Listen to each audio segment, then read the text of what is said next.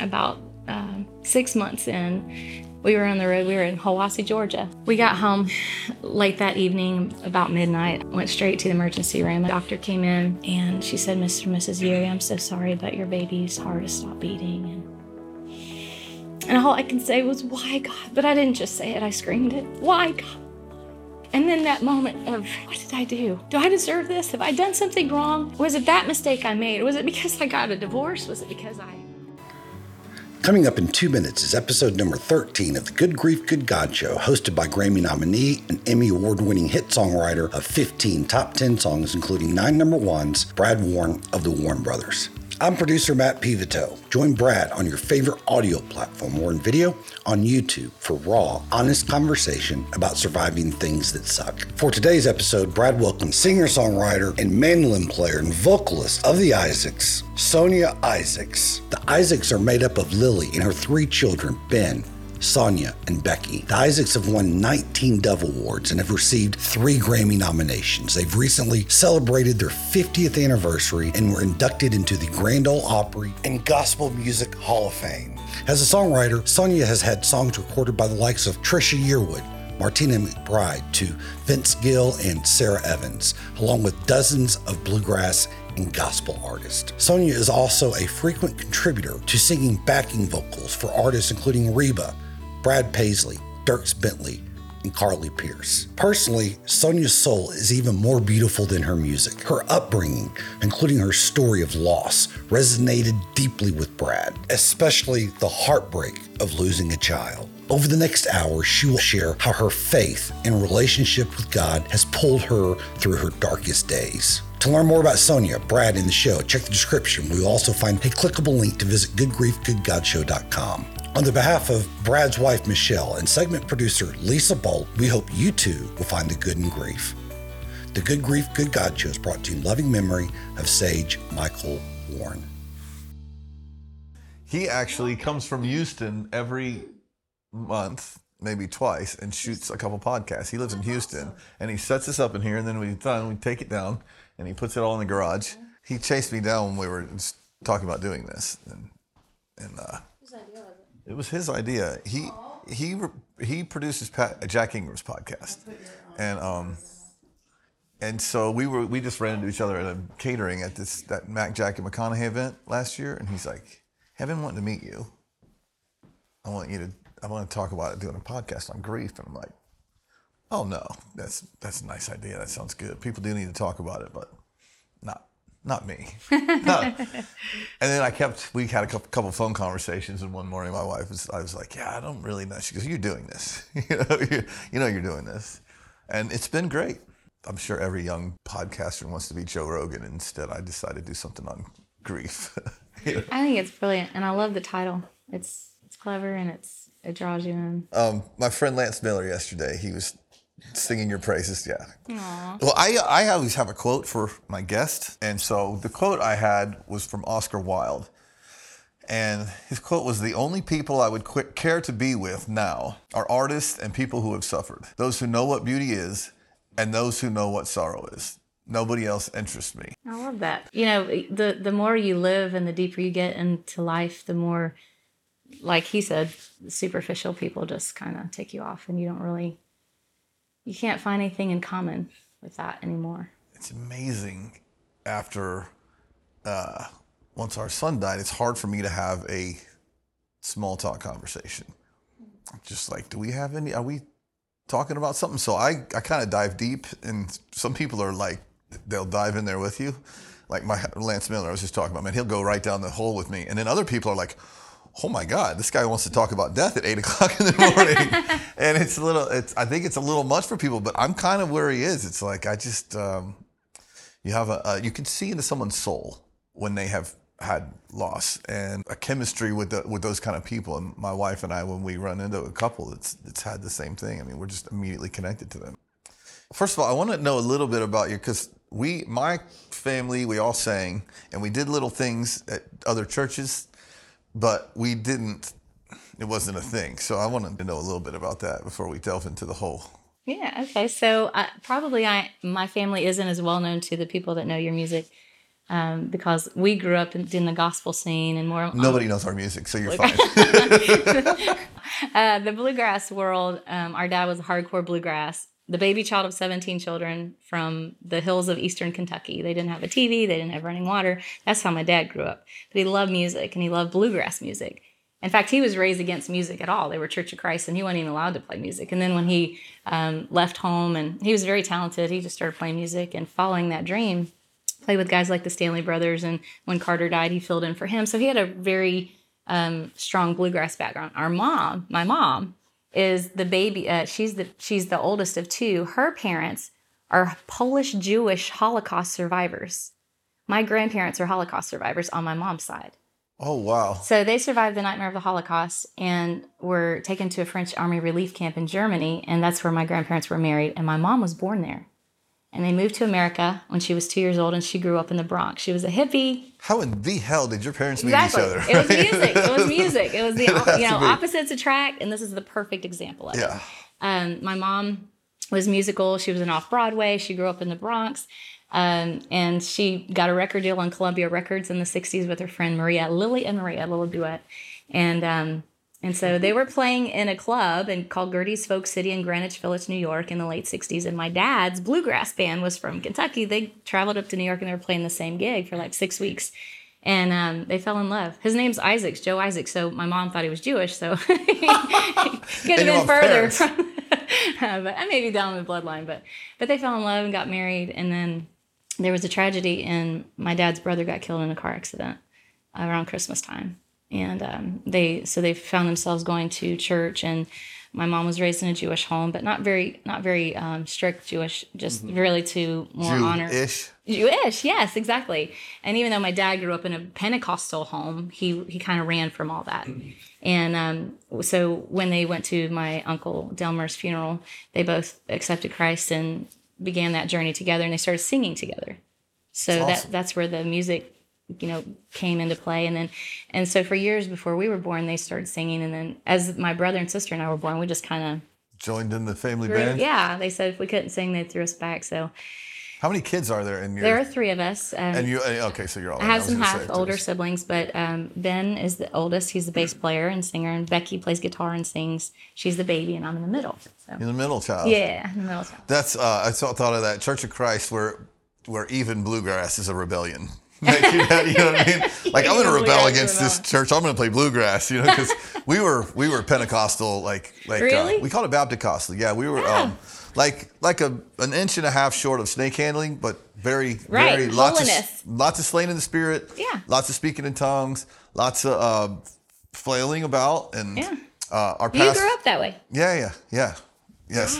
Wow. We did too. Our pastor would jump out of the baptismal. We learned to play instruments in church. My dad, I started playing guitar when I was 11. So my dad showed me my mom showed me a few chords, and I was better than her by a week. And then my dad kind of showed me a little bit. We just started playing.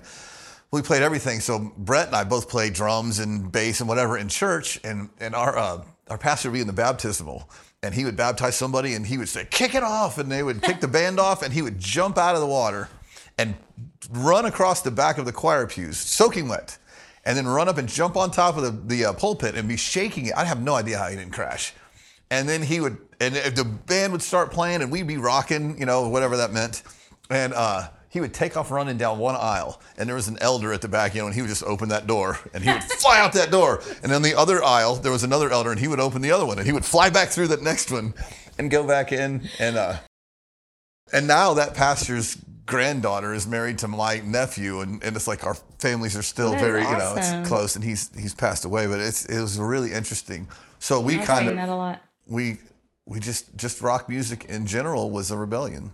It's cool to have grown up in that kind of environment though, because you're not afraid of anything when you go to church. Like nothing scares you anymore, so you're pretty cool.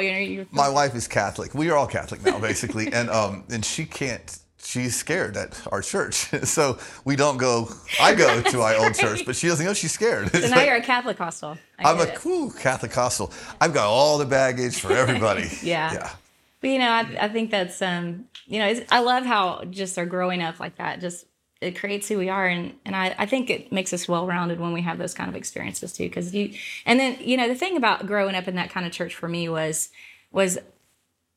everybody took, everybody else's word for it. And they didn't encourage you to really study for yourself. And so when I got old enough to really look into the scriptures and figure out and understand, salvation for myself and what do these rules mean and why do we live this way and why am I not allowed to wear pants and makeup and like all the things. And when you start studying it for yourself, then you realize that a lot of that's just traditions and, sometimes they mean well, they just don't really, so I was very glad. And moving to Nashville was a big step for me in that just opening my eyes to and I was already 22 when I moved here. So, I was grateful to see a different perspective on Christianity than what I'd grown up in. When we need God for ourselves, not our parents' version or whatever, and we find it's awesome, regardless of how it is that we get there. And so I was grateful for the upbringing because honestly, I had great parents and a great childhood, but it just something didn't click for me at the time, and I had to take the long way around it. But we love the same God now. Right. And I think the thing that's missing in what we grew up in is the grace factor, which is the biggest component of God. It's the grace and the love, and that was touched on, but it was more about your deeds and how, what you did and what you did out of church and in church. And I know a lot of people that run from God that grew up, and Jimmy, my husband, Jimmy Erie, he grew up in a very amazing singer-songwriter. We'll talk about your kids later. They must be incredibly talented. Yeah. Well, Jimmy grew up in a very strict Baptist church, but it was all hellfire and brimstone. There was no grace, and he found himself running from God because he's like, I can't live it. Why try? Why try if I can't live up to those expectations? I'm human, and he went wayward and just lived a wild life and built a lot of regret along the way. But then it was one day in the deepest, darkest place of his life that he finally knelt down. He's like, you got to help me, God. I believe in you. You got to help me. And then he started AA, and that changed his life. That's awesome. So I love That's that. awesome. Yeah, it's funny because my mother is when I was at the bottom of whatever, my mother was who I called. I've been almost 18 years now. But I'm like, okay, I'm trying to quit drinking. I know my life's going south. My lovely wife, who is still here by the grace of God, was leaving, and she should have been. It was just a mess. And I'm like, I'm going to call my mom and ask her to pray with me. And it's like the strangest reaction because at that moment, I was very far from any of that. Well, I want to get into this. Something that I wrote down that I wanted to bring up for you because when I read your story and about your baby and what I think in church, and I don't know exactly because it sounds like you grew up in a less charismatic thing. We were Pentecostal holiness. Right. Like we think we earned whatever happens. If something good happens, then we earned it. And if something bad happens, we caused it. And that's what I learned at church. A lot of hellfire and brimstone and a lot of if you're having problems, there's sin in your life. And if there's sin in your life, it's your own fault. And the works was the reason that it happened. And I kind of felt that in your story a little bit where you thought that, because of what seemed to me to be the minutest of things would cause God to say, no, I'm not going to give you what you want. And I think now on the other side of that, you probably feel like that's crazy because I do feel like that's crazy. Yes, absolutely. And, I think when you go through grief, you got to look at everything and on all the reasons why this happened. And, it's a human nature to question and go like, all right, did I deserve this? Could I have avoided this? Could I have prevented this? And, the Bible says it rains on the just and the unjust. I mean, you can't put it any more simpler than that, is like the good and the bad people are going to go through it. So it's how you go through it and who goes through it with you that matters and that changes the outcome. So, I did, I've been very guarded in my life. Like I grew up in an ideal home with a family that, we traveled together. Mom and dad started singing when we were just little bitty kids. And then we started kind of taking our place in the band and the group when we learned we could sing harmony at 5, 6, 7 years old and started playing instruments. And, by the time I was in high school, my siblings and I and my parents were the group. And there was nobody else playing instruments, and we were it. And so it was a very guarded, protected life. We were on the road all the time. I can't tell you how many dances and proms and, football games that we missed because we were already out there, singing and we were, it was a grueling, we were gone. If there's probably 200 days a year, we were gone. And was it buses or was it Back vans? then, we started out in vans, Yeah, and then we graduated to a van and a trailer, and then we went to an old '04 bus, and then we got a little bit better bus with a trailer, and then we got a newer. And That's not easy. We just listened. Just in 2020 is the first time we ever got a brand new bus. Really? Yeah. Wow. I know that was bad timing. 2020 was not a good year. Yeah. Oh wow, that's a terrible time to get a brand new bus. We could sit it in the yard and just go sleep in it. Awesome. Yeah. But so I grew up guarded, and but I found my way through my share of mistakes in life, and making bad decisions, and you can't help but just go, God, maybe I did this to myself, and I had those feelings. We all do.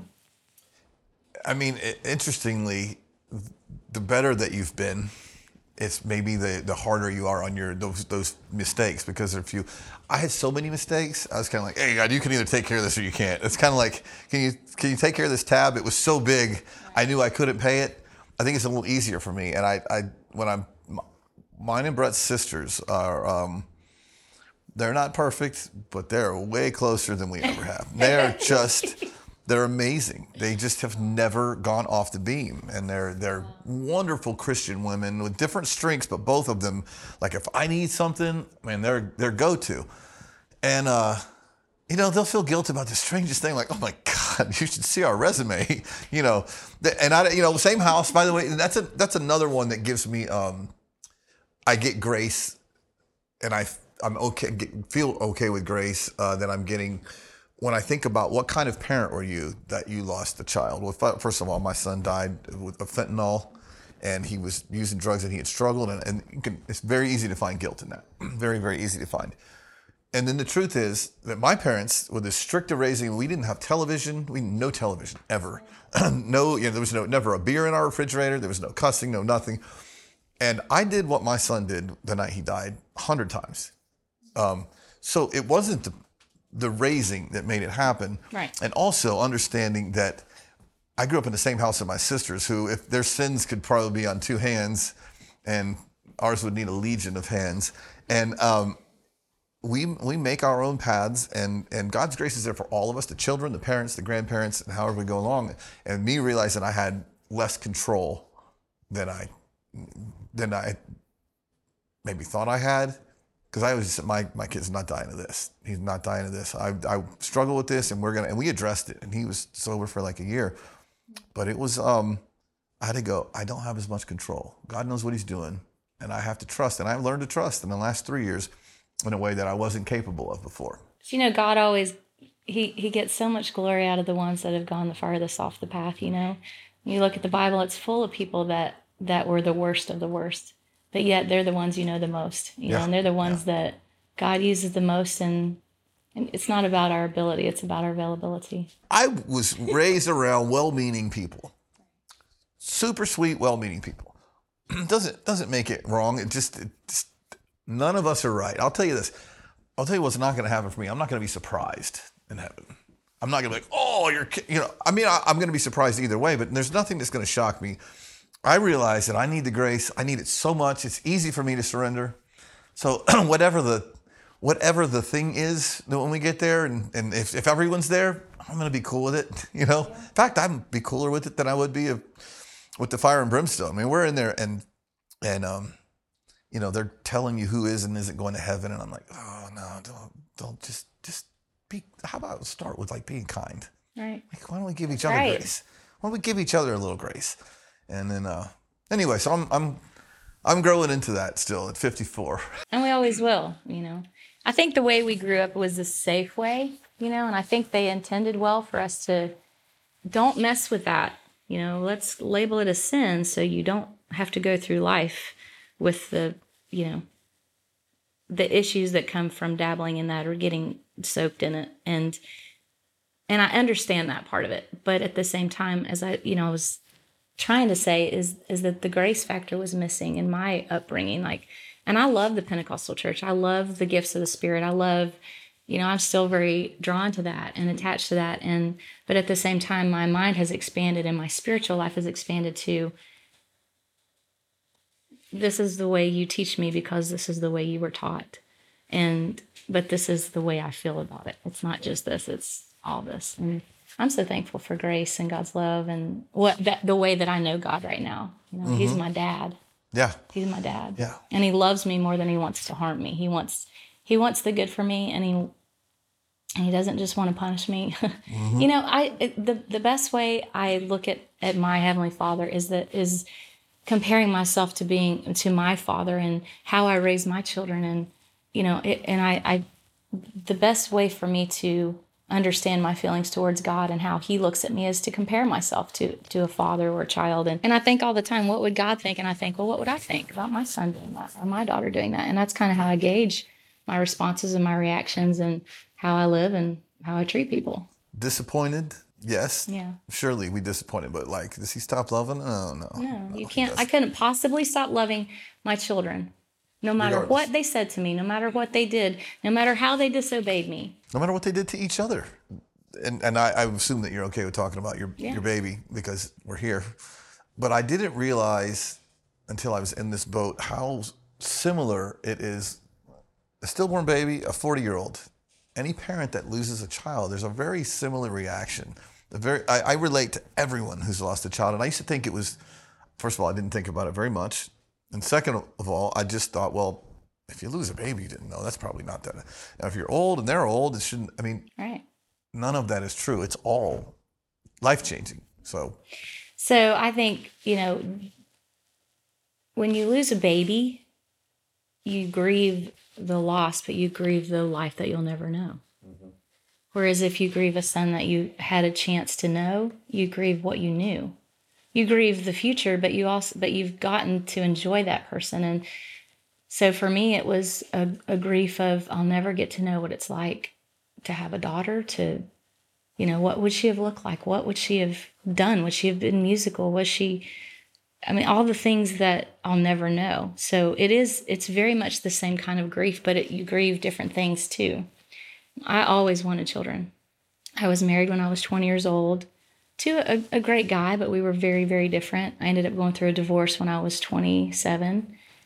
And I spent 7 years, I think, single before I met my husband. And but even back when I was married the first time, I wanted children. I love this story because it explains beautifully where my heart was all along. We sang at Dollywood a lot, and they had this it was called Little Dolly Dress Shop. And you've probably seen it if you've been at Dollywood. Now it's just somewhere in Gatlinburg. But they had this little bitty, antique-y looking, ruffly baby dress with a little matching bonnet. It was plaid with strawberries all over it. Had the little bloomers with the ruffles. You know what I'm talking about. Your wife knows one. Yeah. And I saw it, and I was married, and I thought, I'm going to buy this because I'm going to have a daughter, and I'm going to put this on my daughter, and she will wear this, and I will take pictures. And so I bought it, and never had children in my first marriage, and went through a divorce. I kept the dress. I don't know why. I kept the dress and shoved it back in the back of the closet, and I was like, someday I hope I find somebody else, and I'm not going to settle. I'm not going to settle. I'm not, I'm going to find the right one if I am lucky enough. And, so I was 34 when I met Jimmy. I kept the dress. Okay. And so Jimmy and I, so I met Jimmy, which is so cool. Our story, when we were kids, his family sang together and my family was singing at this little TV station in Beattyville, Kentucky, a little cable TV station. Oh, and he was 14, I was 10. And so he remembers me. I don't remember him, but I remember the place. I remember there were children there and just basic things about being there. And then the host ran away with the cameraman's wife or something like that. So the show ended. I never saw him for 25 years. And we were both I was writing for Disney, he was for Sony. And our publishers said, we think you guys write great together and we'd like to book you to write together. And I was like, okay, who's Jimmy Erie? So I'm looking him up on MySpace. Remember MySpace? And so he tells his publisher, sure, I'd love to write with Sonya as long as it's okay that I'm in love with her. And I'm like, this I find out later, right? So we get in the room together and instantly we hit it off and we're completely attracted to each other. And I'd just gone through a breakup and he was, kind of on the outs of a relationship. And So we just instantly fell in love, and we started talking about when we were kids, and he's reminding me, I remember Beattyville, that was me. I was the kid you were there. And I'm like, no way. And, and so. You acted like you remembered him at first, didn't you? I didn't want to hurt his feelings, but I was 10, so I had a lot of grace to that. But, and so we just hit it off, and, a week later we were inseparable. That's awesome. And we got married 6 months later, engaged 3 months later, married 6 months later. And I was, I was 35 or 34, 35, and my clock was ticking really loudly, and Jimmy had been divorced and had a daughter that was young at the time. And so we immediately started talking about kids, and I was like, Then you creeped him out and showed him the dress, didn't you? I did tell him about the dress, but it was so crazy, but listen to this. So we had started dating in June of 2009. His birthday was June the 8th, so we just passed his birthday. So I went and got him some gifts, and my birthday was in July. Guess what he got me for my birthday? More baby clothes. Oh, wow. All right, so we already had, That's gone awesome. beyond the point of return. We already knew we weren't engaged yet, but he bought me these 2 cute little outfits, and he's like, just in case. So that's awesome. Yeah. It's the Dolly He wasn't thing scared is by it. awesome because my cousin Joel, he plays guitar for Cole Swindell, and he and his wife Lacey have a daughter named Dolly that's a year old, and my wife is like, we buy so much Dolly stuff. She's super spoiled. great. Yeah, so we have a whole, and anything Dolly is like, she's going to be going shopping down at that. You mentioned that. I'll have to show you the dresses. We knew instantly that we were going to get married, and we wanted children. And, and so we did get married pretty quick. We got pregnant about 6 months in and had our firstborn in 2011, Aiden, our little boy. It's a boy, right? We actually always loved the name Ava, and Ava means little bird.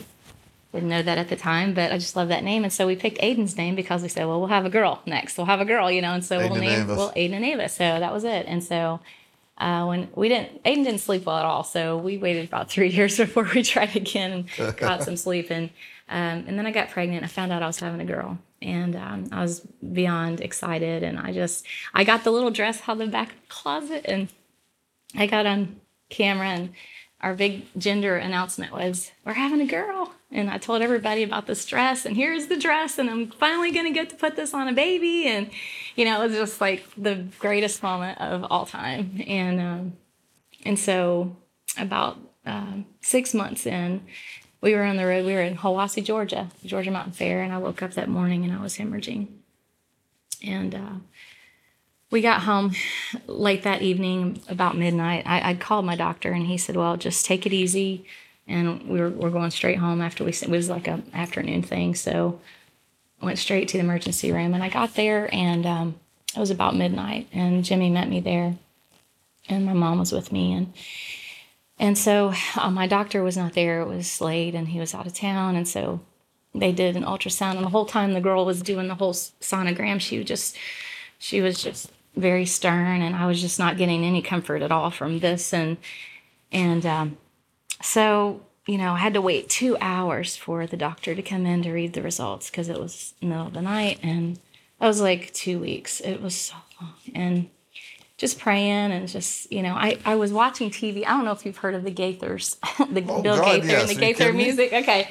Gordon Boat. Yeah. I know he's not one of the my Gaithers, but that's my buddy. No, I love Gordon, and so World's Gordon. best piano player. Absolutely. And singer. He's amazing. Yeah.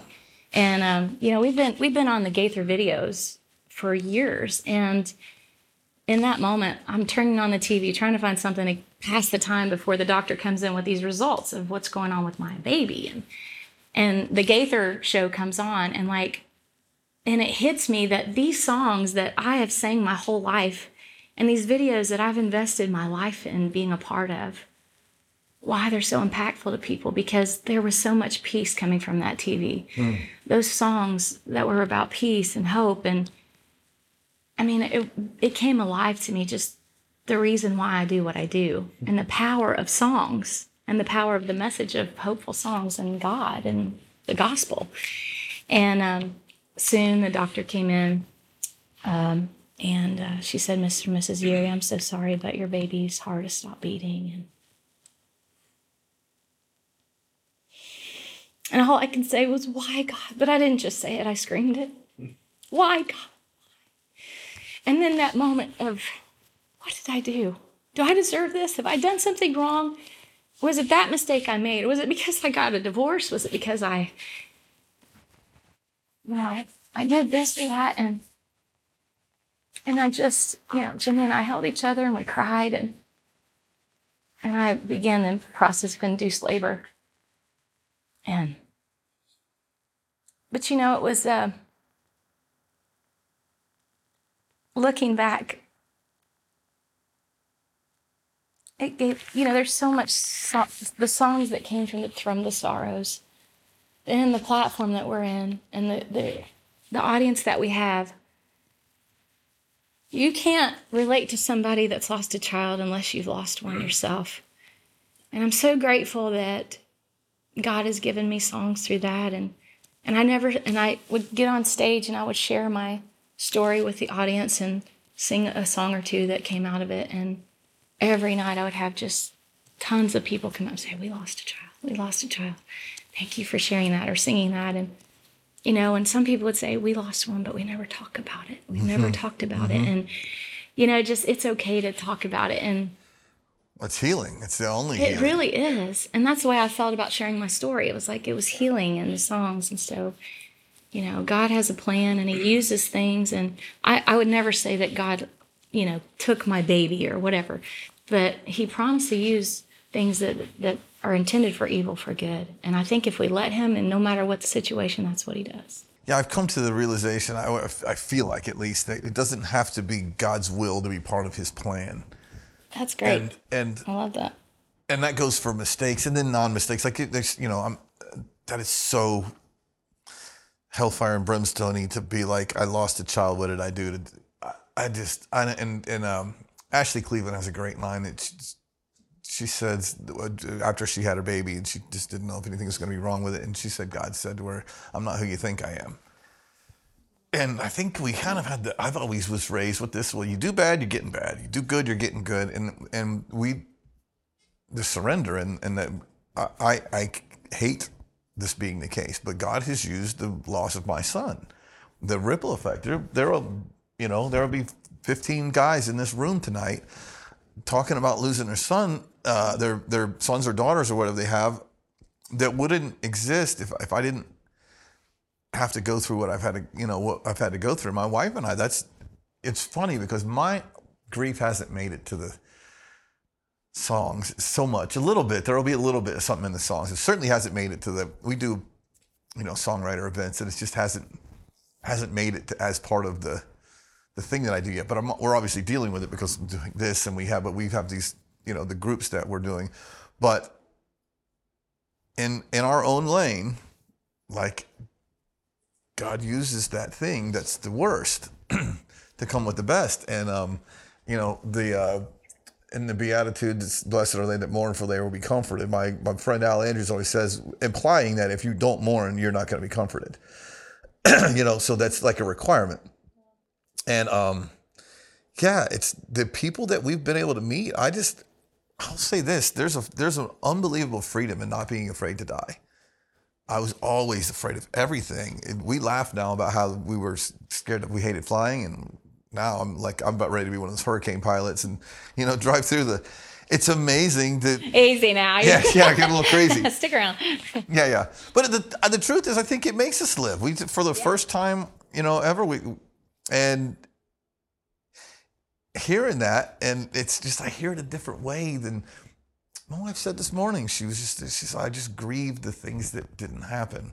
But I did get 21 years, and you didn't get, before I would have thought, well, you didn't know that, baby. It can't be that hard on you. And the truth is, now I'm in this place, and I'm like, I can't expect people I have to have grace for the people that don't understand this, that I have to deal with. Because it doesn't go away. Some people are like, oh, you're going to do that forever? Yes, it will forever be. There will forever be a hole in my heart. There will forever be a hole in your heart. They're different shaped, different sizes. And my grandmother lost both of her sons. My dad and her other son died when he was 12, and she was 80, and I was a drunk, drug-using musician that just didn't notice it at the time. I didn't even think about it. This woman lost, and she's the second person I'm going to look up in heaven. It's like, it's the idea that you don't know anything, you don't know what you know until you know it. And now I can do what I can do and have grace for people that don't understand it. But I love you being willing to come and say it, because the truth is, everyone out there that's lost a child, you comfort them with this, and I comfort them with mine, and they comfort me with theirs. And I don't know why. It's the craziest thing. I feel like Mother Teresa sometimes. She's like, I have, so much faith, but God's got some explaining to do about a few things, when I get there. And I think this is one of those things. It's like, yeah, there's beauty in this and there's healing in it, but it sucks. Yeah. Yeah. And I often think about people that lost children later in life, and, older children, and, when I'm thinking about my story, and, I can't say that I would choose to lose one that was, I think that it would be harder to lose one that you'd already grown attached to. But for me, I was attached to her, the dream of her, and I was already 40 years old when she passed, and I didn't know if I could have any more children. I didn't know why she died. I never knew. I just knew that I didn't know if I could carry a healthy baby. And so going through that time before we got pregnant again, and the fear of what if this happens again? And, am I too old? Am I too high risk to have a healthy baby? And wanting desperately to have a daughter. And, and so Jimmy and I, we healed, and there was so much support and love from the community and from everybody and people that have lost children. And it was like, oh my gosh, I know I can get through this because I'm seeing where you are today. And so we tried again, and 6 months later I got pregnant again, and I just knew I was going to get a girl. I just knew it. I knew God was going to reward me for being faithful and praising Him through the pain. And once again, you're going to be responsible for the outcome. Yes, yeah. And yeah. So we had the, I don't think I should ever tell him this, but we had the gender reveal party at my mom's, and it was a cake, and we cut into the cake, and it was blue, and I was like, well, you just told him, so he's going to know now. Well, he'll understand. He won't be watching this. He won't be mad for long, because it was blue, and I tried to put on a smile because, and it wasn't that I didn't want another son. I love my son. But I just thought, at this age, with the risks and with our lifestyle being so busy, there's no way I can do this again. I'll never have a daughter. I'll never have a daughter. No girl will ever wear that dress in that closet. So for me, it was just a reality of, okay, I have to come to terms with, I'll never have a daughter again. That's it. And so everybody went outside after we cut the cake, and I went in the bedroom and cried my eyes out, and and I just had that come to Jesus moment, and I was like, all right, God, if you want me to have a boy, then there must be a good reason for it, and he's going to be a darn special kid. And so I got happy about it, and thank God he was healthy. And I did have at 4 months into my pregnancy, I started hemorrhaging again. And that was a scary time, because we were on the road, and I thought, Lord, I'm going through this again. I don't understand. And I was scared to death, and went to the hospital, and it was just a tear in my uterus, and he was fine. And thank God, I wrote another song called Peace and Trusting on that morning when I was going to the hospital. And so God uses these sorrows to give us songs, and for me, at least he has. So when Gatlin was born, he was 3 weeks early, and he was still 8 pounds. It was huge. And Gatlin, I love it. Yeah. And actually, let me tell you a funny story. I was 8 months pregnant, and Jimmy and I could not decide on a name for him. Like, we had no boy names that we liked, that we loved. And so we're at the Opry, and Larry Gatlin walks up to me, and Larry's he's such a cut up, and he goes, "You gonna name that baby after me?" And I said, "Larry Yuri." No, probably not. And I said, "Gatlin." Ooh, I like Gatlin. And I texted Jim. I was like, "Hey, what do you think about Gatlin?" He's like, "That's it. I love it." So Gatlin easy. Came from Gatlin. And if it makes you feel any better, my wife cried all 3 times that she found out she was having boys. And the truth is, down the road, guys. she was made to be the mother of boys. But every time. She cried every time. It's just, that's one of those things that God definitely has control of. It's like the weather. Right. There's only so much we can do about it. But Jimmy and I, after Gatlin was born, so we were at a crossroads. I was 41. And we were busy, but yet in my heart, I felt like I was supposed to have a girl, and You know, I had some friends that have gifts that were dreaming. I had dreamed many dreams about me with another daughter. And I was like, okay, Jimmy, what are we going to do? We got, you know, obviously if you look at me, I'm going to get pregnant now. So we got to be careful or do something. And so we decided to wait a year and really pray and be like, God, you know, we're not asking for another child. We're asking for a daughter. If you're going to give us a daughter, then it's in your hands. We're not gonna tie your hands by having surgery. We're gonna wait and give it a year, and then we'll see. You know, at that point, we'll just know that it wasn't your will or your plan. And I was getting sick off of birth control that I'd taken for 20 years, so I ended up switching. And it was during that switching that, you know, when you have a baby, there's not a lot of time for intimacy. So it was totally. We weren't trying to get pregnant. That's wild. And I got pregnant, and I knew it was my girl. You know, it was a girl. Jimmy was so scared when we got that gender reveal note that it was going to be a boy. He's like, I knew you were going to jump off a cliff or something. Yeah, exactly. I said, you know what? At that point, I would just like, whatever you want, God. He gives us what we want, but not really when we want it. Not necessarily how we want it. Ooh, I'm starting to be like, don't pray for peace. God doesn't give you peace. He gives you a situation where you can practice learning peace. And man, it's like, why can't you just, I pray for something and give it to me like a Christmas gift? And I don't think it works like that. That's when the recovery things that we do, you pray for God's will and the power to carry that out. And that's really it. No request for myself. Dangerous for an addict, you know, and once in keeping with that, I'm like, well, I just need to have a better attitude, because what's going to happen is going to happen. And I can be in absolute heaven in a bad situation, or I can be in absolute hell in a good situation. And it's really, I would say it's in my head, but it's not, it's in my heart. And when my heart's right, I'm good in the worst situation. My heart's not right, I'm bad in the best situation. And I'm a slow learner. I'm a slow learner. Well, I want to go on record in case my son Gatlin ever does watch this interview, and saying that, looking back now, I would never change it. I would never make him a girl. He is such a special boy, and he has a great gift from God. And, you know, he's very sensitive. He's very tenderhearted. And I do believe God has a great plan for his life. And if it had been up to me, he wouldn't have been here in the first place. So, you know, looking back now, it's like I'm blessed because God did answer my prayers and give me the daughter that I prayed for. But, you know, he knew Gatlin needed to be here. And it's so many people that adopt children because they can't have children. And then as soon as they adopt a child, they get pregnant. Like, it's... Lee Miller. I don't know if you know Lee and Jana Miller. Yeah. They adopted 3 children and then had another one. Isn't that great? Yeah. I mean, so I trust God, you know. I've learned to trust him a lot more. And Gatlin knows, because it was a running joke. I told my boys, your mom cried when she found out you were a boy. All of them go with that. And yeah, they know, and they thought it was funny. And she's awesome. She proved to them many, many times that.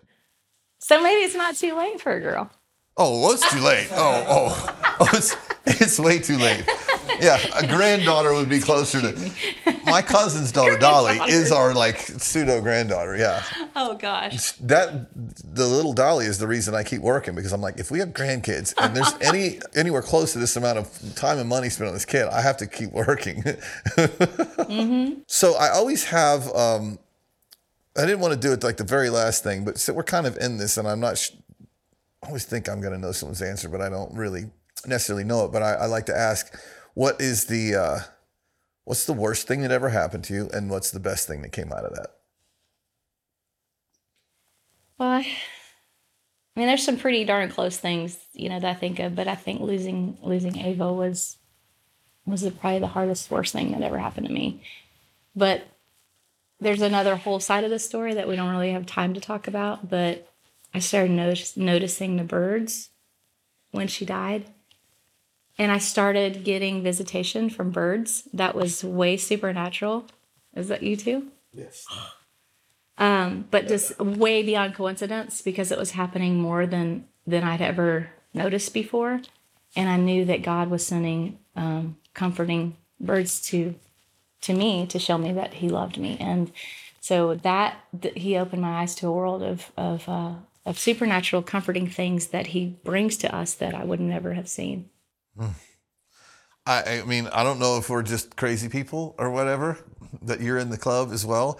I mean, birds, we have bird stories that you wouldn't, that are not even believe. And I literally, there's a picture in my workout room in the garage with that sages on it. And I look at it and I see it every morning. I spend a minute with him, whatever we're doing. And I've having a little bit of a difficult morning. It's about a month ago. And there's like a knock on the window,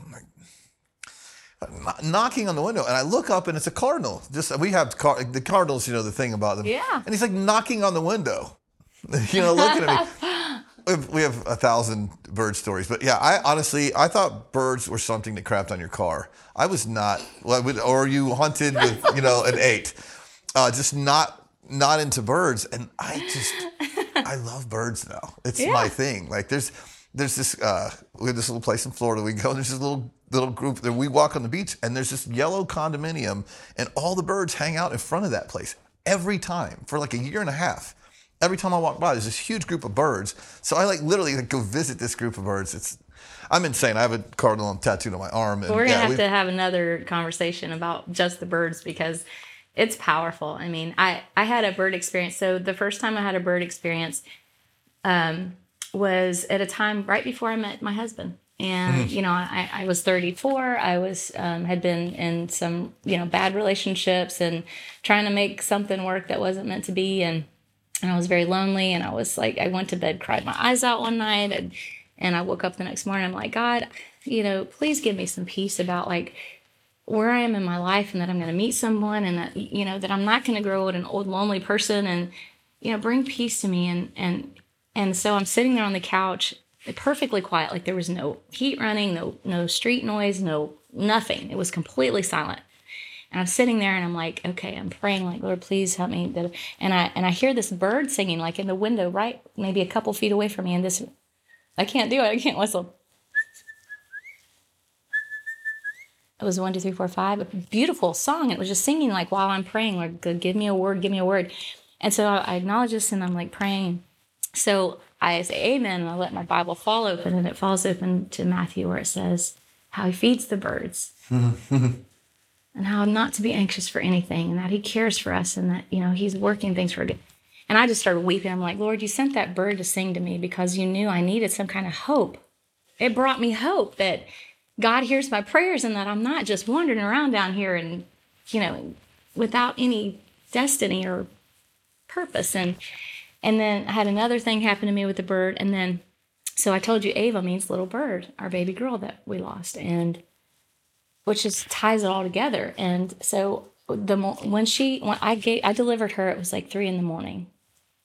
They sent me home from the hospital the next day. It was like 9 p.m, and I was exhausted.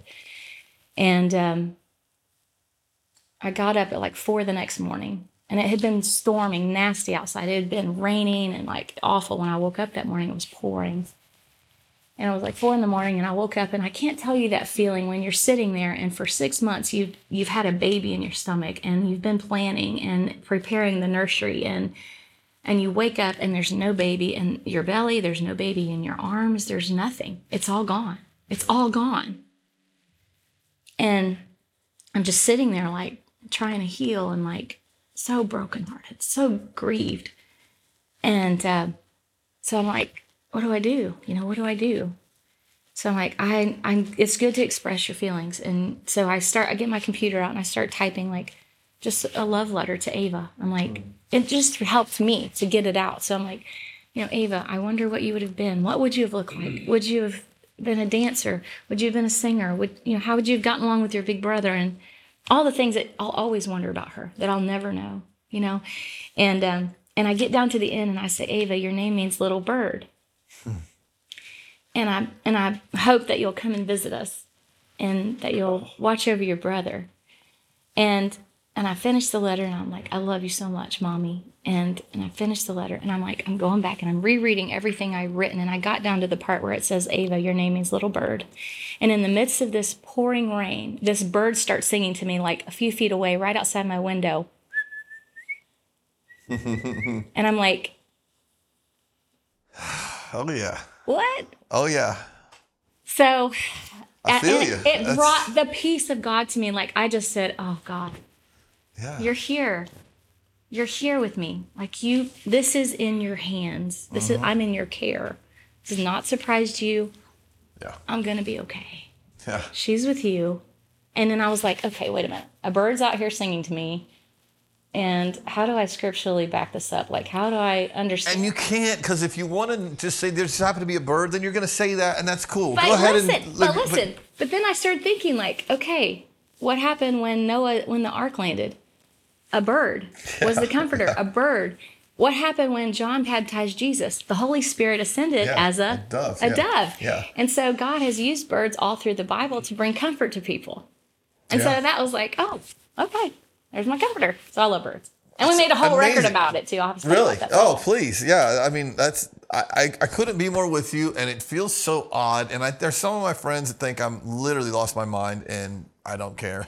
But like birds are a total thing with us. And then other of my friends that like send me pictures of a cardinal every time they see one. There's a thing when my wife's grandmother died, she would always, my cardinal came today. This just gives me comfort. My grandmother, I'm like, this is some Catholic thing, whatever. I don't know, but apparently the cardinal is a sign of lost people. We've had so many cardinals. Okay, so when the year that Sage passed away, our backyard was like a cardinal farm. I'm not kidding. There would be 12 cardinals. I don't ever see 12 cardinals together, unless they're a baseball team. That was a little baseball joke for you. There were so many. It was like, this is freakishly odd. And then she started feeding them, and even more. I mean, like the bird lady. We became these really weird people that fed the birds and waited for them to come. But it's unbelievably healing, and I love birds, and I'm totally with you. I don't know. Yeah, I was not a bird guy before. Wow. Definitely was not a thing. I'm so like, you're a really peaceful person, and thank you for sharing that, but not just like in a thank you for sharing that. Like I feel like I know you because of the loss and because of the willingness to go there and because of the common solution that's there. And it's just really, it's a lot of peace. I'm really grateful that you agreed to do this, because if I were you, I would scare me. And it would be, but and I love, by the way, when I say that your husband's talented, like there's a lot of great talent in this town, whatever. He's the freak. Like, he's a freak singer, writer, player. Just absolutely ridiculous. So whatever your kids are musically, it's got to be insanity. I'm just already, I can't really fathom it. But are they singing already? Yeah, so our oldest is 11 and a half. And he won't put the guitar down. He's playing guitar, taking piano lessons. He can sing, like, he does all the Bruno Mars licks and all the, he can do the pop licks but he loves music, and he's 11, and they can sing harmony already. Now Gatlin, he's 7 now, and he's my harmony singer. Like, he'll get up on stage with us every night. I can ask him to sing anywhere, and he'll do it instantly. Like, he's not shy. Aiden's shy. Gatlin, he'll sing for anybody, anytime. And he'll sing for tips, too. And, he's made that clear. But if you ever need to seek therapy on being the harmony singer, I'll talk to him, because I'm the harmony singer. But he's great. And, he plays the ukulele. He won his talent competition at school, the whole elementary school. Oh, that's not even fair. The only way it's fair is if John Randall and Jesse Alexander's kids go against Joe's kids, because they're the two most talented couples that I know. That would be tough. Them. And Evia, sorry. I'm sure Ava's a singer, but Evia, that's one thing you do know. She's a singer. Yes, for sure. Evia, she's 5.5, and she has perfect pitch, so she can listen to, like, learn any song, Disney song, or whatever, and she will always sing it in the exact key that it was recorded in every single time. She's got it. And Jimmy and I don't have that either. I was going to say, do you have, because my oldest sister has perfect pitch. And I have relative pitch, but not perfect, so I'm glad she's got it. I've got relatively imperfect pitch, but if you tell me what key it's in, I can I'm pretty okay with it. But our oldest sister, she's like, she has perfect pitch. She can tell you what a car horn is. She'd be like, well, it's a little sharper than a B flat, but it's basically. And so the other day she said, I said something about her having perfect pitch. She goes, I'm losing it. She's a music teacher at a school. I'm kind of losing it. I'm like, really? So you just can't do it at all anymore? She goes, no, I can be like a half step off. I'm like, that's not losing it. That's people tuning down. And it's 432. Yeah, whatever that is. Yeah, it's beyond me. We made a record in 432. It has to do with birds and the nature and the sounds and all that stuff. Yes, it's amazing. Calming? Does it slow down a little bit? No, it's the pitch. It's the pitch. Is it lower? it's 8 hertz lower, so you wouldn't really recognize it. Have you ever noticed, like in church or anywhere, people start singing, the piano comes in and everybody sounds like they're a little flat, and then everybody goes up. It almost happens every single time when people sing without a reference, is that our natural voice, the Gregorian chants, people naturally sing in 432. And that's because nature is tuned to 432. And I heard that Hitler did the speed up. Hitler and, yes, the Rockefellers, they did all kinds of sound. To a 440? 440. Is what we That's all right. tuned to, yes. Yeah. So we really got to studying about that. Again, it was right around the time I lost Ava. And we'd written these songs, and the record is so special. The record is subtitled "A Journey from Pain to Praise," but the album's called "Nature Symphony in 432." And the first time the ISAACS ever had a symphony on a record, but it was super cool, awesome. and it was a healing record. So in 2014, what a year! 2 weeks before I lost my little girl, my mom's mom, my grandmother, my Jewish Holocaust surviving grandmother, died. Another bird story to go with that. My sister's battled Crohn's disease for 15 years now, and anxiety, stage fright, all kinds of things. My sister that sings with us. So the year was everything was just happening right then. And so, but man, I'll tell you, all the songs that we were writing out of that, and that album is one of my favorites, and God just used it. But the whole 432 thing is very healing, and it sounds like weird. And I want to listen to that record. One, thank you so much for being willing and doing this. And number two, I have one last question I want to ask, and I don't know exactly how to ask it, there's no point to it. I'm just curious. Do you observe Ava's birthday? Is it still a day that I not even publicly with someone, but it's bound to be still a day, right? It is, and it's really sweet because my kids. They've heard me talk about her so much on stage, and that they recognize her, and they never met her. My oldest one was 3 when she passed, so he wasn't there at the hospital. He never held her or anything like that. But he saw some pictures, and so he feels. But what's so amazing? I have to tell you this real quick. So I asked God to give me a dream about her because when she was small, when I lost her, and I just wanted to know what she looked like, and. So I just kept asking God, will you just please let me know what she looks like? I just want to know, what does she look like? And so I prayed that specifically one day, and I was really hurting for her. And that night, I didn't dream about her. But my son, and he was about 6 at the time, 6 or 7, Aiden. He came to me the next morning. He said, "Mom, I had the best dream last night." And I said, "You did?" And he said, "Yeah." He said, a little girl ran up to me at the playground, and she said, "I'm your sister. Will you play with me?" And I said, "Aiden, you saw Ava?" And he said, "Yeah." And I said, "What's she look like?" He said, "She looks just like me, but she has long hair." And I was like, "Oh my gosh, that's you dreamed almost about better than your you getting the sister." dream, isn't it? Yes, it's so crazy. And so God let him see it. And I think that was supposed to happen. And I don't know why I wasn't allowed to see her. I was pregnant again, so maybe it had something to do with that. But that was enough for me. I know she looks like my Aiden, and he's very distinct looking, blonde hair, blue eyes, really, really cute. And then my other 2 look alike. They look more like each other. A lady came up to me at a concert one time, and she had an experience, another long story, but she had a brainstem stroke, and she was brain dead for 10 minutes, and she said she visited heaven. And the things that she saw in heaven were very, very real to her. And she said that she met some children up there, and she said she met. Did I have 2 minutes? Oh yeah, even as much time as you want. Yeah, please. So people, people can come up to you and say things all the time, and you have to discern if it's real or if it's But she had this really cool British accent. "Oh, I love your music." And I'm like, "Oh, thank you so much. Where are you from?" She's like, "I'm from Georgia." And I'm like, "No, you're not." She's like, "Yes, I am. I had a brainstem stroke, and I have what's called stroke accent syndrome. When you wake up from the stroke, you talk different. And so it affects your speech when you have a stroke like that." But she was brain dead for 10 minutes, and she said, "I visited heaven." And she was so, so excited about talking about it. And she said, "I saw a little girl in heaven, and she was about yay high," she said. And she said, "She looked just like you." And she said, "I didn't know who she was. But she kept looking at me." And she said, "Now I know it was your daughter." And she said, "She was so beautiful, and she had long blonde hair. She looked just like you." She said, "She looked just like you with long blonde hair." And my sister was there, and she went and got a picture of my son, and she goes, "This is Sonya's children." She said, "This one, she looks just like him." And she pointed out my Aiden. Just like him, but long blonde hair. Oh, chills. That was your daughter. I met her in heaven. And she met other children. She said that she had, there was a young man there. And she said he looked like he was maybe in his 20s. And he came over to her. He said, "Look, I'm not burned anymore." And he's showing her his hands and feet. And she said, "What do you mean?" He said, "I'm not burned anymore." And she said, "Do I know you?" And he said, "My name is Blaine Johnson," or whatever his name was. And he said, "I'm not burned anymore." And he was so excited. And she didn't recognize, she didn't know him. And so after her stroke, she woke up. She couldn't talk for a long time, very affected by the stroke.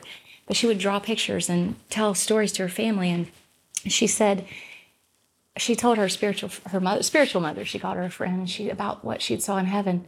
And she said, "You need to go." She said, "There was a young man who was killed about 2 weeks ago. He had a car wreck, and his truck caught on fire, and he burned up in the truck. And this was his name." And she knew the name of the kid. And she's like, "You have to call his mother and tell her that you saw him in heaven." And she's like, "Oh, no, she'd think I was crazy." And so that her spiritual mother said, "If it's meant to be, then you will connect and you'll be able to tell her." 3 days later, she gets a knock on her door, a flower delivery. And remind you, she's still recovering from the stroke, so people are still sending flowers. And the lady brings the flowers in, and she said, "I don't normally do deliveries, but I'm working today. I own the flower shop." And she said, "What happened?" She said, "I had a stroke." And she said, "I just lost my son a few weeks ago." And she said, "You did?" And she said, "Yeah, he was killed in a truck accident." And she said, his name, and she said, "Blaine? Blaine's your son?" And she said, "Yeah." And she said, "I have to tell you something." And she tells this mother the story. And the mother falls on her knees and starts praising God and crying, and God connected them. Okay. And she said, "I knew when I saw you sing, I knew I had to tell you that I saw your daughter in heaven." And so it was just okay, heaven's real. That is, Our children are there, and they're safe, and it's an amazing place. And so we're going to see them again. I have a friend, you probably know Jimmy Lee Sloas, Yes. bass player. He had a heaven experience when he was a small child. I don't think he tells everyone. And he lost a child. He's part of my group. And it's amazing. So I read a book called To Heaven and Back, and then 7 Lessons from Heaven from Mary C. Neal, and this woman that had a heaven experience completely, and highly recommend it. And then I just started reading and YouTubing near-death experiences, and there's so many common threads, and I get so much comfort and solace from it, because I'm like, of course it's there, but I want all of the reassurance that I can get. Yeah. And that's amazing. There's stories like that, but that one. And she had other stories too. Her sister and she were very close, and her sister married a black man. She was white, but she married a black man.